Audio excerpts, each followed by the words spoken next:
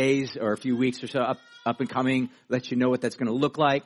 But what I want to do right now is I want to look at the scriptures. So if you guys look at Luke chapter 10, again, we've been just taking a look at several different scriptures that kind of address this larger subject. We'll look at Luke chapter 10, verses 30 through 36, the very familiar parable that Jesus tells. It's called the parable of the Good Samaritan. Most of you probably are somewhat familiar with it. In fact, I have a little image up here, a picture from Van Gogh that he painted. And if you are familiar with his work, he's a master. He's a genius. This was actually painted in the last year of his life. He was in an insane asylum, and people had cast him off in the margins of society. They literally called him the crazy red-haired man guy. Point of the matter is, he was basically cast off, and people just dismissed him as a crazy guy.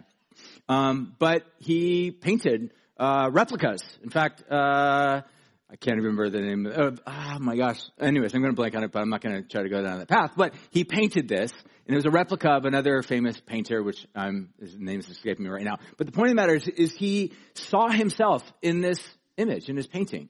It's a really important parable of Jesus, and it will play into not only today's message as we look at the subject of justice, and particularly the fifth facet that we've looked at. So if you're just jumping in here today as a church gathering, I would highly recommend going back at least 3 to 4 weeks and listening to our previous topics and teachings on this, because it's the fifth facet of the subject of justice that we've been looking at for the past several weeks. So that being said, what we will look at today in this passage will not only play into today's teaching, but will also set the groundwork for next week's teaching, which we will look at the subject of neighborliness or neighborly kindness, because we truly believe that part and parcel of what it means to actually have the gospel as center in matters of race, justice, and humanity is us learning as to what it truly means to be neighbors.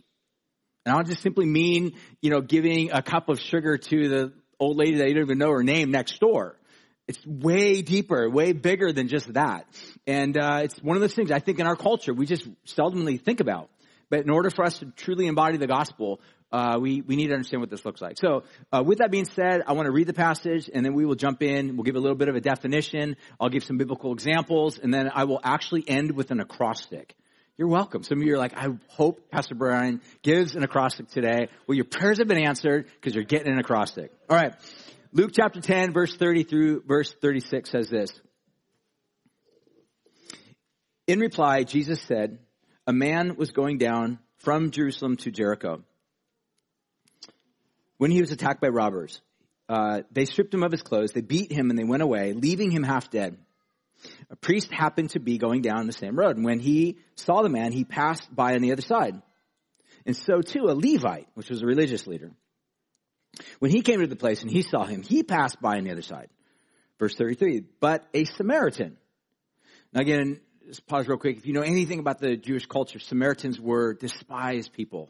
They hated them. They saw them as half-breeds. They saw them as charlatans or heretics. And so Jesus actually using a Samaritan as a positive example of what neighborly kindness looks like would have been deeply disruptive to the mindset of these religious leaders. They would have been deeply offended is what I'm trying to say. And he goes on to say, but a Samaritan, as he traveled, he came where the man was, and he saw him, and he took pity upon him. And he went to him, and he bandaged his wounds, and pouring out oil and wine. Then he put the man on his own donkey. He brought him to an inn. He took care of him. And the next day he took out 2 denarii and he gave them to the innkeeper. And he said, look after them. Look after him. And when I return, I will reimburse you for any extra expense that you may have paid.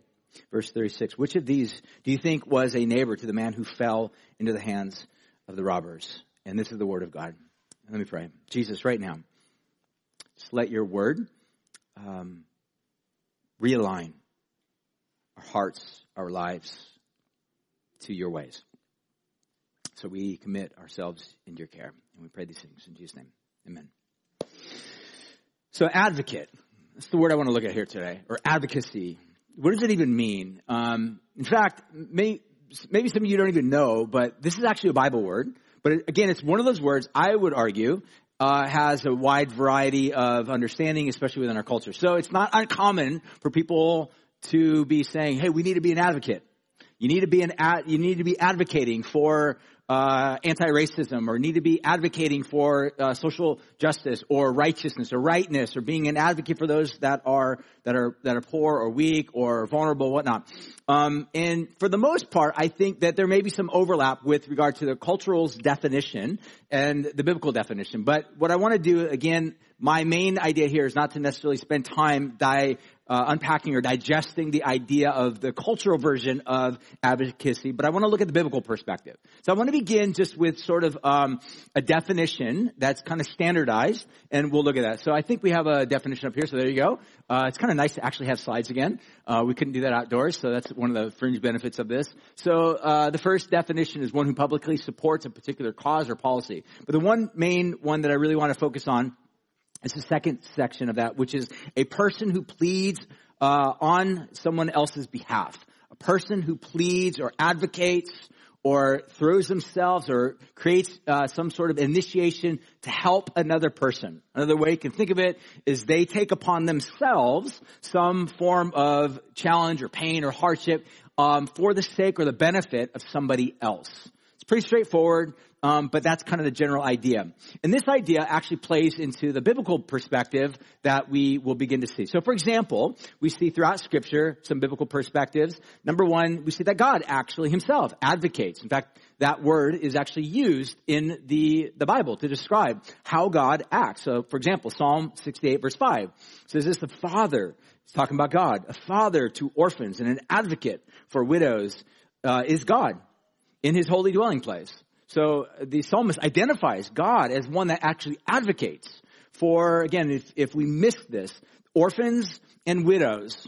These are the most vulnerable people in the ancient Jewish society. So again, we might not have in our culture orphans and widows as being the least vulnerable, though they may in some cases still be. But the point of the matter is these are the most vulnerable. God cared about those who were most vulnerable. And he's saying that God himself is one that advocates, stands in the gap, stands for those that are the most vulnerable. Secondly, Isaiah chapter 59 verses 15 through 20 says, the Lord saw it and it displeased him that there was no justice. There's our word mishpat that we've been looking at, the word justice over the past several weeks. Verse 16, he says, and he saw that there was no one to advocate. Another translation that you might have is intercede or intervene, but it's the same idea, same Hebrew word that's actually used there. Then his own arm brought salvation. He goes on to say, and his righteousness upheld him. So what God's describing is a scenario where the people of Israel, when God called the people of Israel, he called them by his name, which basically is a means to say, I want you to live in a way that is reflective of how I treated you, how I acted towards you. And what ended up happening with the children of Israel, which we'll read in just a moment, they didn't go that way. In fact, the entire Old Testament is sort of this ongoing story of how the children of Israel did not actually live up to the expectations that God had, to love their neighbor, to care for those that are hurting, to have on their mindset those that are the most vulnerable. In fact, quite to the opposite, the people of Israel over and over again basically framed and created the systems of their society around, rich getting richer and taking advantage of those that were impoverished or poor, or those that were the most vulnerable among them. And repeatedly, we see that God actually is frustrated with the way that the people acted with regard to that. So the rest of the storyline of the Bible is, this big question: what is God going to do with the people of Israel? And ultimately the world, because the whole world is, kind of in the same category of not doing what God has asked them to do. So it gives you a little bit of a snapshot in terms of what does God expect? So God creates human beings, but he creates them to be wired and act in a certain way. What happens if human beings do not act in the way that Yahweh God expects or desires? Well, we see that there's a frustration. There's a brokenness in the system. And what ends up happening is that brokenness gets absorbed by those that are the most vulnerable among us. They get shamed, they get attacked, they get taken advantage of, they get crushed, they get oppressed. That's exactly what happens. So the point that I would make is this: in Isaiah, he's describing that he's looking out for the people of Israel and asking, are you taking care of the most vulnerable among you? And God's like, no, you're not. In fact, you're acting like, and he uses this familial language, family-like language to identify Israel. You guys are acting more like Sodom and Gomorrah. Just pause and think about that. So when God uses this language, he says, you're acting like your sister, Sodom. And listen to how he goes on to say this. Verse 17. But he put on righteousness as a breastplate and a helmet of salvation on his head. But we'll read that in just a second here of how God describes this. I'm sorry, that's in Exodus. But the point that he's describing in Isaiah, they failed. But what God is saying is that in spite of your failure, I will step in and I will advocate. I will put on myself. I will be the one to bring salvation. And listen how he finishes in verse 20. It says prophecy, looking to the future. He says, a redeemer will come to Zion, to those in Jacob who turn from transgression, declares the Lord. So God ends with this promise that, yes, I will advocate for the most vulnerable among you, those that are in sin, those that are broken, those that are broken covenant with me. I will advocate for them. And ultimately, he ends with this promise that one day a redeemer will come out of Zion. So we see that God himself advocates for justice. Now we're going to take a look at how Israel really broke that relationship with God, oftentimes not reflecting who and what God is like. So we see that Israel oftentimes had advocated not just for justice. There are occasions where they did this, but mostly the storyline is they advocated for injustice. So it's actually possible to not just not advocate for justice, stand in the gap for those that are, but actually play into the systems that create and perpetuate injustice. And this is exactly what we see with the people of Israel. Listen to this. Ezekiel chapter 16. Verse 48 to 52. This is the passage where he talks about, and he relates the people of Israel to Sodom. He says, as I live, declares the Lord God, your sister Sodom and her daughters have not done as your daughters have done. Behold, this is the guilt of your sister Sodom. She and her daughters had pride, excess of food, prosperous ease, and did not aid the poor and the needy. So listen to how he describes that. He says, the people of Israel are acting like Sodom and Gomorrah. You know, oftentimes, I'm not sure what you think about the sin of Sodom. But right here, Ezekiel tells us, really the sin of Sodom gets unpacked. The sin of Sodom is that they had pride and they had lots that was given to them. But in the midst of that, they turned the whole system upon themselves and they advocated for unrighteousness and injustice against those that are the most vulnerable among them. And God says, I'm angry about this. I'm frustrated because you're basically turning upside down everything that I've set to be a certain way in this world. And listen how he finishes in verse 52. You have advocated or intervened on behalf of your sisters because of your sins in which you acted more abominably than they. So in the end of this, God basically says, you're actually worse than Sodom and Gomorrah. I've called you to be my people, to be reflective of me in ways that look like me, but instead, you've acted more like the culture around you. Now, just kind of pause and think about this. As followers of Jesus, is it possible for you and I to live in a way that's more consistent with the morals of society around us than it is Scripture? Totally. I've said this before. San Luis Obispo is awesome. We love it.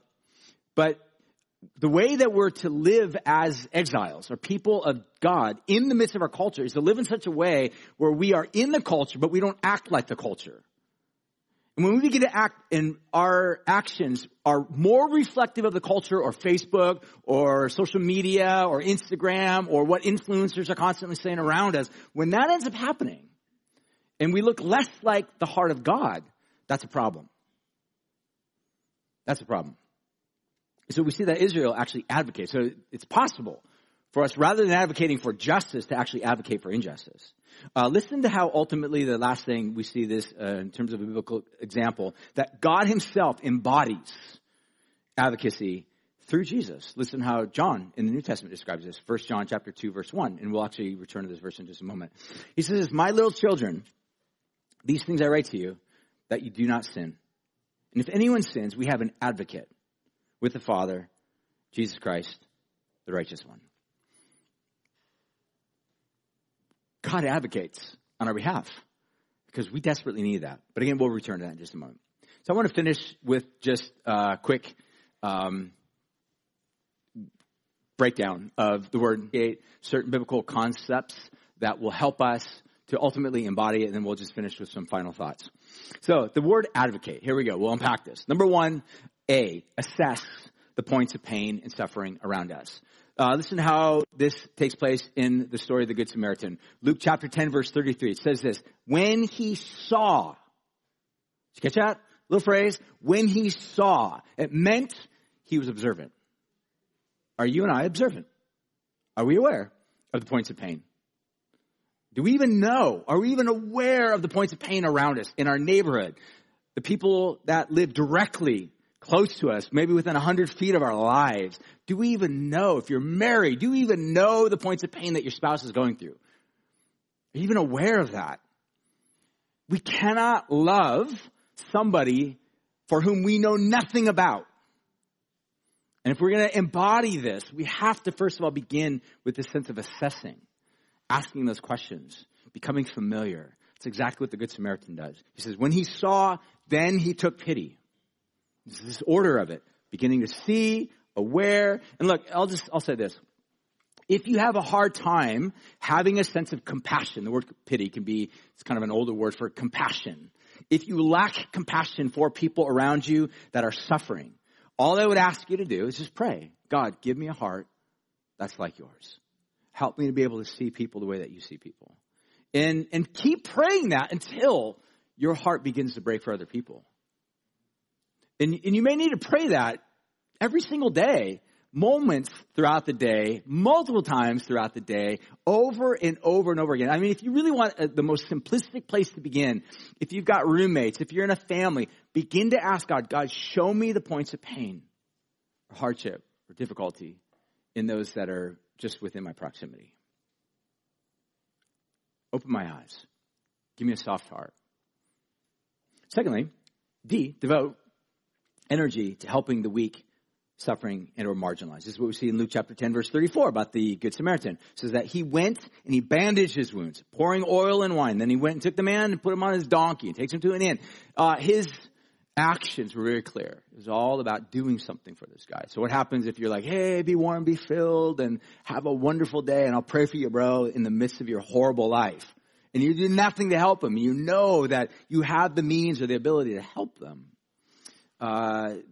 Those reveal the inconsistencies in our lives. So number one, assess. Number two, devote. Number three, or V, voice the gospel. And I think it's important to acknowledge that this is what the church, God's community, are called to. I've heard people in this moment say, the gospel's not enough. We need more than the gospel to be able to empathize with people. And I would push back gently and say, I think what you're saying is that you're saying that a gospel that's ultimately devoid of action is hollow. I get it. That's true. But it's not less than the gospel. It's not less than preaching, communicating, speaking forth the gospel. I've asked you guys this over the past few weeks. Like, think about your gospel fluency. How fluent are you in the gospel? Can you articulate what the gospel is to people? Do you know how to be able to convey or communicate to somebody that maybe has questions like, what is the gospel? Are you able to verbalize and to voice and speak to them? And the gospel is God stepping into this world of brokenness and sin and rebellion and taking upon himself all of that brokenness, sin, and rebellion, and the results or consequences that it brings for us. And he gives us life. He liberates us. He frees us from our sin, guilt, and shame. He's the one that does all this for us. He advocates on our behalf, just like John said that we just read.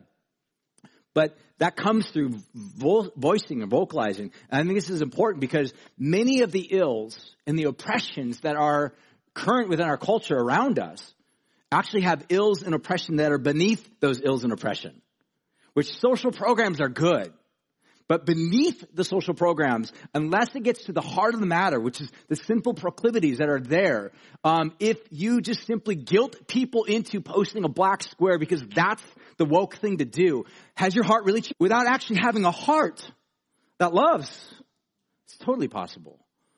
And what changes your heart? The gospel. To the degree that you understand that in spite of your brokenness and your sinfulness and your proclivities that are towards evil, constantly, God has loved you in Christ. And he wants to transform us and change us. To the degree that we receive that transforms us so that now we become the type of people that aren't just like playing games or trying to throw out the certain types of activities that are part of the new canon of secular scriptures. Say, you must do this, otherwise you're not saved or accepted or loved or cared for. To the degree we understand the gospel, it makes it a different type of person. The importance of the gospel is interwoven throughout. So number one, A, assess. D, devote. V, voice the gospel. O, oppose. injustice, oppose injustice. We see God doing this, opposing injustice. The cross was not just God allowing injustice to do to him what injustice does, but was his also way of basically saying, look how wicked this is. This is the best that Rome and Caiaphas and religion has to offer, death. And it was in that, it was a protest, I believe, at the same time, is a way of saying, this is evil. Look at the evil of the crucifixion. It's a protest against it. Which brings me to the subject of, what does it look like to do that in a way that honors Jesus? And I'd written this to someone a couple of days ago, so I'll just read you what I had written. For a Christian who's called to embody the life, a life that's reflective of a certain amount, to ever answer racial prejudice or discrimination or any form of injustice with chaos, intimidation, or violence is ultimately a betrayal of the way of Jesus. Let me read that again. A Christian called to embody the ethos of the Sermon on the Mount who responds to injustice with chaos, intimidation, or violence betrays the way of Jesus. We're called to do things differently. So even voices that may be well-intentioned within the broader culture that are wanting to fight and resist racial inequality or evil within our culture, whether, as I've mentioned before, de jure or de facto, systems that are there in place, whether by law and legislation or by way of just popular decision within the culture at large, to answer those things with violence, intimidation, anger, forcing people into actions or activities that are not necessarily coming out of a heart of love. That form of activity does not reflect the way of Jesus. So I would just suggest for the culture to act that way, that's one thing. For Christians to say, that's how I act, or that's what I endorse, is it's okay. I would suggest it's not in the way of Jesus. It's actually a betrayal of the heart of Jesus. Christians are called to a different standard of what it looks like to embody, to absorb pain, in some cases even suffer loss, so that we, through our actions, can demonstrate the love of Jesus. So, yes, we're called to oppose injustice, very much so. But there's a way to oppose injustice that's secular and only leads to more death and destruction and brokenness and more oppression. And then there's a way that actually leads to true freedom. And the gospel is about freedom, not more oppression in different forms. Fourthly, in the C, we're told to care for all. Now, I added here Galatians chapter 6, verse 10, where it says this, so then, as we have the opportunity, let's do good to everyone, especially to those that are of the household of faith. The idea is do good to all people, all humanity. Doesn't matter who they are, whether they're your neighbor, your friend, in your people group, your coworker, or even, this is where it gets really tough, your enemy. But especially, Paul says, those that are in the household of faith. So what does it look like for you to embody that? You and I. Look around. There's a lot of people here. And on Sunday mornings, we've had a lot of new people that have been coming. It's been awesome. And we have a large online audience that are just tuning in. So there might not be a whole lot of people that you're looking around within your neighborhood or within your living room right now. But the point of the matter is, especially if they're part of the household of faith, what does that mean to truly take care of each other's needs? I think it begins by having a relationship with people, getting to know people's names. You can start there. You know, sometimes people may come to church communities and are like, I walked in there and I was expecting people to say hi to me and ask me my name and ask me about my life, and they didn't. And the fact of the matter is sometimes I would suggest that what God's inviting us to is to be those type of people. That if you're looking for that, then my invitation to you would be to maybe be that person that asks people's names. Do to others what you are wanting to have done to you. And I think what you will find is a more healthy, balanced way in which the church can actually do good to all, especially those of the household of faith. I've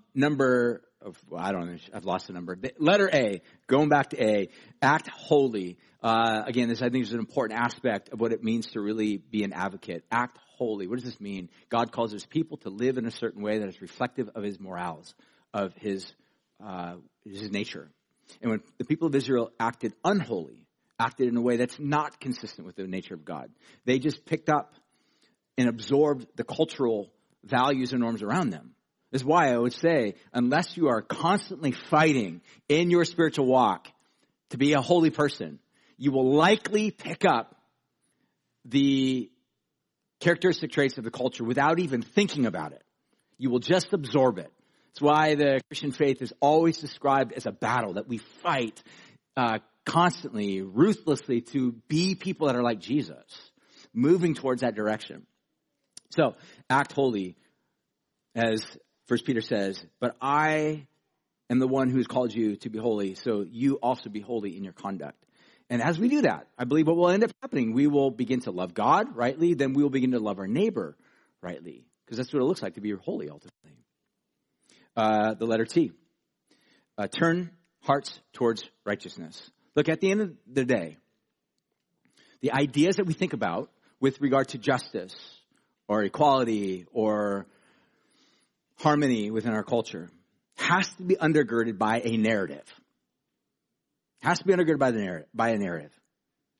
And what I would suggest to you, that unless that narrative finds itself in the Judeo-Christian story of the gospel, of a God that himself is holy and just and righteous and good, and invites his people to be holy, righteous, just, and good, then what we're simply doing is we're building our future on a narrative that is not strong enough. In other words, it has an expiration date. The fine print basically says it will spoil at some point, but the gospel points us to this reality that will never come to an end. And so what the end of the book of Daniel describes, listen to what he says, and many of those who will sleep in the dust is referring to what we know as the resurrection, the final resurrection, which Jesus is sort of the first of all of that. He says, some will awake to everlasting life, some to everlasting contempt. And he says, but those who turn many to righteousness will be like the stars forever and ever. You know what that means? It means that those that live their lives to point people to Jesus, this is the most simplistic way I can say it, there's a radiance about them. Have you noticed that? Have you discovered that? Have you met somebody, maybe it's your grandma, maybe it's your mom, somebody that you know that just, there's something about them. They glow, they're radiant. They love Jesus. There's a depth, there's a bass note to their life that's deeper than just simply the tinny sound of the rest of the culture around them. Why? Because their hearts are connected to God and they're seeking to lead others to righteousness. And we're told that those people will shine brightly. There's a radiance about them. And then lastly, in the word advocate, your acrostic that I've lovingly given to you guys. Embody the gospel. Embody the gospel. Again, the gospel is something to not just simply be preached. It is to be that. It's not less than that. But it's also to be embodied. Again, I want to go back to 1 John in just a second here. But listen to what Martin Luther, the great reformer, described. He said this: God does not need your good works, but your neighbor does. It's not your good works that save you. God doesn't need your good works, but your neighbor certainly does. I mean, think about that. Luther was just pithy. He was awesome, bold, courageous. But the point of the matter is this is what we're talking about: good works. Doing good works, not to earn God's favor, not to somehow get merit from God, but because hearts that are transformed by the presence of God see it as their mission in life to demonstrate God's goodness everywhere they go. Brian Zahnd, the pastor, says this, and I love this. I mentioned this a couple weeks ago. It's not so much the task of the church to change the world as it is to be the world already changed by Christ. Listen to it again. It's not so much the task of the church to change the world as it is to be the world already changed by Christ. So what happens if you and I act in such a way that reflects the change that Jesus has already brought forth in this world? I think we will create a culture and a context that's very attractive and beautiful. Do you know what that means? Nobody will be shoved off in the margins or forgotten or isolated or mistreated or taken advantage of, because as we exhibit the world of change that's already begun in Jesus, we will love our neighbor as ourselves. We will live in such a way that's not discriminating against anybody, but it's welcoming all people and pointing people back to the beauty of Jesus and not building our lives on the flimsy foundations of our secularized culture, but building our lives on the eternal foundation that Jesus himself has brought forth through the teachings of the apostles and the prophets, as Scripture repeatedly tells us. And this is what we're invited into. And as we close, I want for us to go back to the teaching in 1 John and listen to it again. 1 John chapter 2, verse 1. In fact, Joseph, why don't you come on up and we'll finish with a song, and I think we got communion stuff. So we're going to do communion today. Thanks, guys. And we will respond by worshiping God together, by partaking of communion. In fact, if you guys would like, you can all stand up with us. And I just want you to listen to this passage as we come to a close. 1 John chapter 2, verse 1 says this: "My little children, these things I write to you, that you do not sin or continue in these habits or patterns of sin. And if anyone sins, we have an advocate with the Father, Christ Jesus, the righteous one." What this passage tells us very clearly is that you and I, in the midst of our unrighteousness and our injustices and our violation of the very nature and character of God, consistently, not just once or twice, but we have not only been people that may or may not have been oppressed and broken, but we have contributed to the oppression and the brokenness of other people.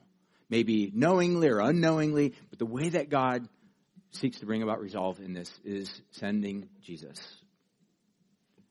So what it means to respond to Jesus is to turn our hearts towards him. And as a church, to really seek to embody this. It's one of the reasons why I would say very clearly, loudly and clearly, that there are those within our church community that may have varying degrees of more involvement in studying and researching and thinking and prayerfully considering these ideas of racial inequalities and injustice in our culture and our world today. But any form of oppression or coercion or guilting or shaming others into activity is actually a work of the flesh and brings about more anxiety and oppression. There's a different way. And the way is to say, let's be like Jesus. And it's going to look like you and I in this room getting together with Jesus and saying, Jesus, I want to be like you. Shape my heart so it's like you. It's going to look different for every one of our lives.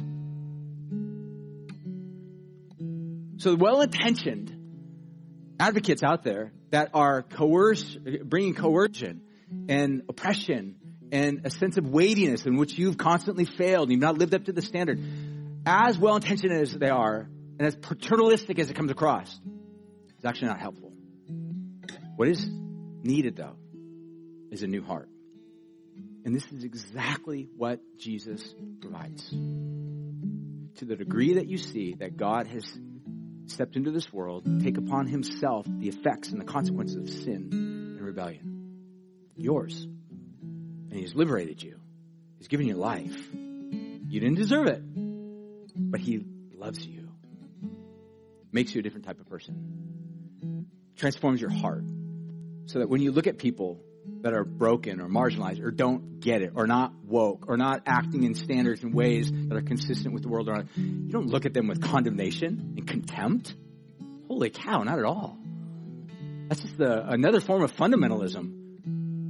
It's just the left version of fundamentalism to the right version of fundamentalism that was constantly all around the culture during the 80s and 90s, maybe early 2000s. It's just the exact same thing. And it does not change hearts. Jesus changes hearts. So as we go to the place of sitting at the table and receiving the bread and the cup, and as they hand those out, if you would like, you're more than welcome to grab one. If you feel like your heart is maybe not in the right place to receive, to respond, there's no coercion. Please don't feel the need to do that. But if your heart is saying, God, I want you. I want to be like you. I want to live the way of Jesus. Grab the cup. And again, like I said before, the little fine cracker thing is on the top. So just make sure you pay attention to it. So we're going to sing a song.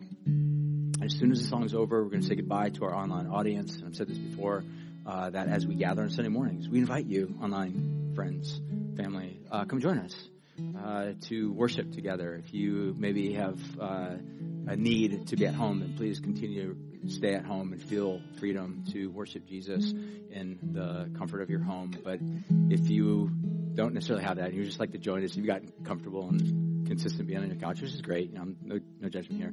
We invite you to come join us, to be part of what's happening here as God's doing something fresh and new. So let me pray, we'll sing, and we'll partake together. Jesus, thank you for the cross. You've transformed us. You've made us new. We want to live as a community of people that reflects the newness that Jesus, you brought forth.